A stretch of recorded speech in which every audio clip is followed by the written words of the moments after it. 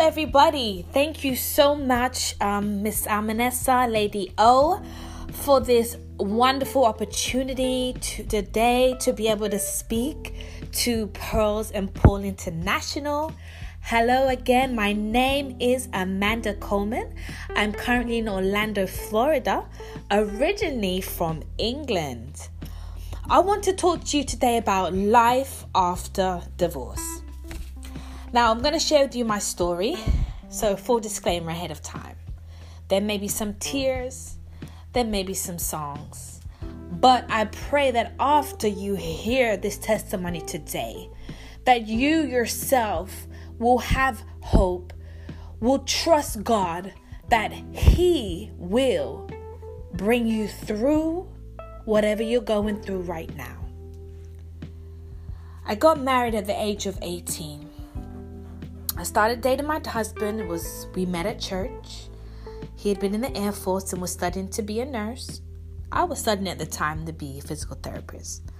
I wanted to help people to recover after they was injured. After a few weeks of dating, I became pregnant with my daughter.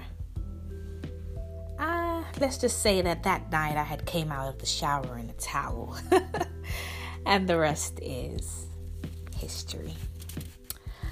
Well, I always wanted a family of my own, so I rushed into marriage, even when my parents was telling me, you probably should wait.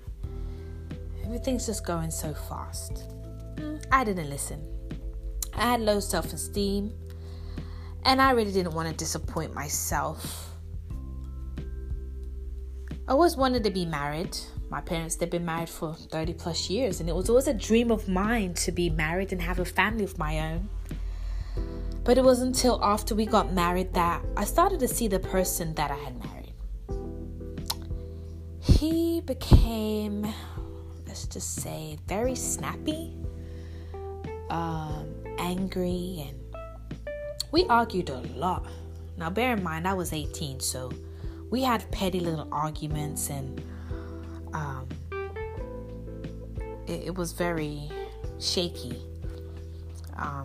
One day he even argued about who would buy the baby some diapers.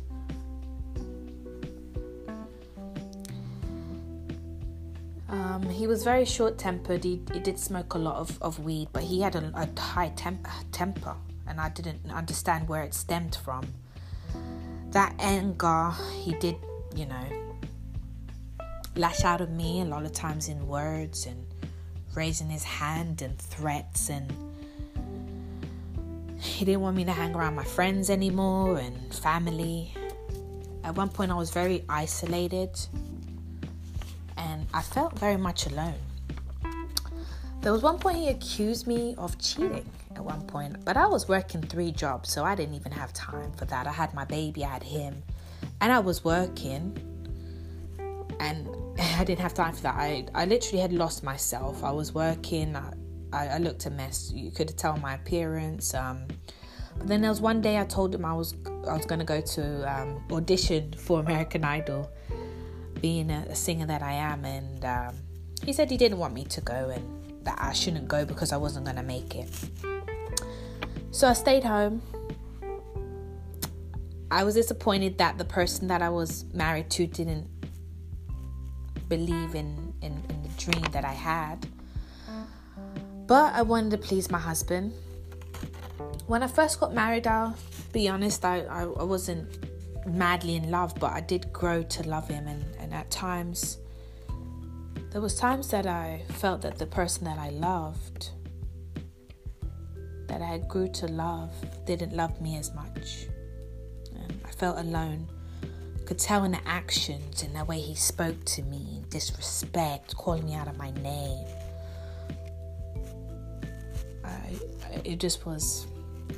It wasn't a good environment, let's just say that. I lost myself. I lost the passion to speak. I was very sad. And one day, he got very upset over a disappointment, a disagreement, and ripped out all the wires in my car and poured bleach and everything on my clothes. And I was angry. I was hurt. Why did he do that? I went to go get counseling. I just wanted to fix everything. I blamed myself because I was made to believe it was all my fault. I feared for my life. Mum said, you don't have to go through this and you can come home. But I was 18, I was grown.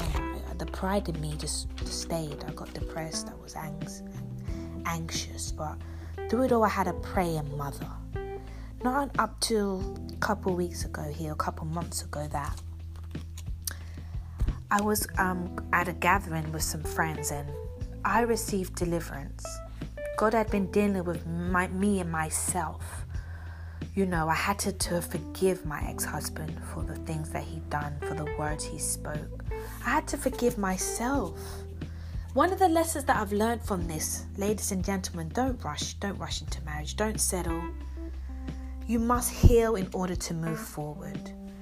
Now, since I've been divorced and I've gone through all what I've gone through, it's just helped me to become a better mother, a better sister, a better friend. I am growing my organization and I'm helping a lot of people over the world. I work with a company right now and I get to grow leaders, and everyone has a story, and I know that my story is significant because you can have life after divorce. Don't blame yourself. It's not your fault. But understand that we go through things so we can grow. I just want to thank God for the power of prayer. I want to thank God for his love and his mercy. And now more than ever before, I choose to live on purpose. I do desire to be married again, but God did confirm to me that I'm single for a season to do what he has me to do for this assignment at such a time as this. I have to share my story. I need to encourage other women and men. You can dream again. You will smile again.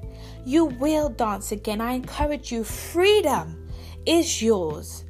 There is life after divorce. Go write that book. Go sing that song. Spend time with the lover of your soul, Jesus Christ, because his love does cover a multitude of sins. May you all be blessed, and I pray that if you're hurting right now, that God will be your peace, will be your strength, and you shall recover all. Amen.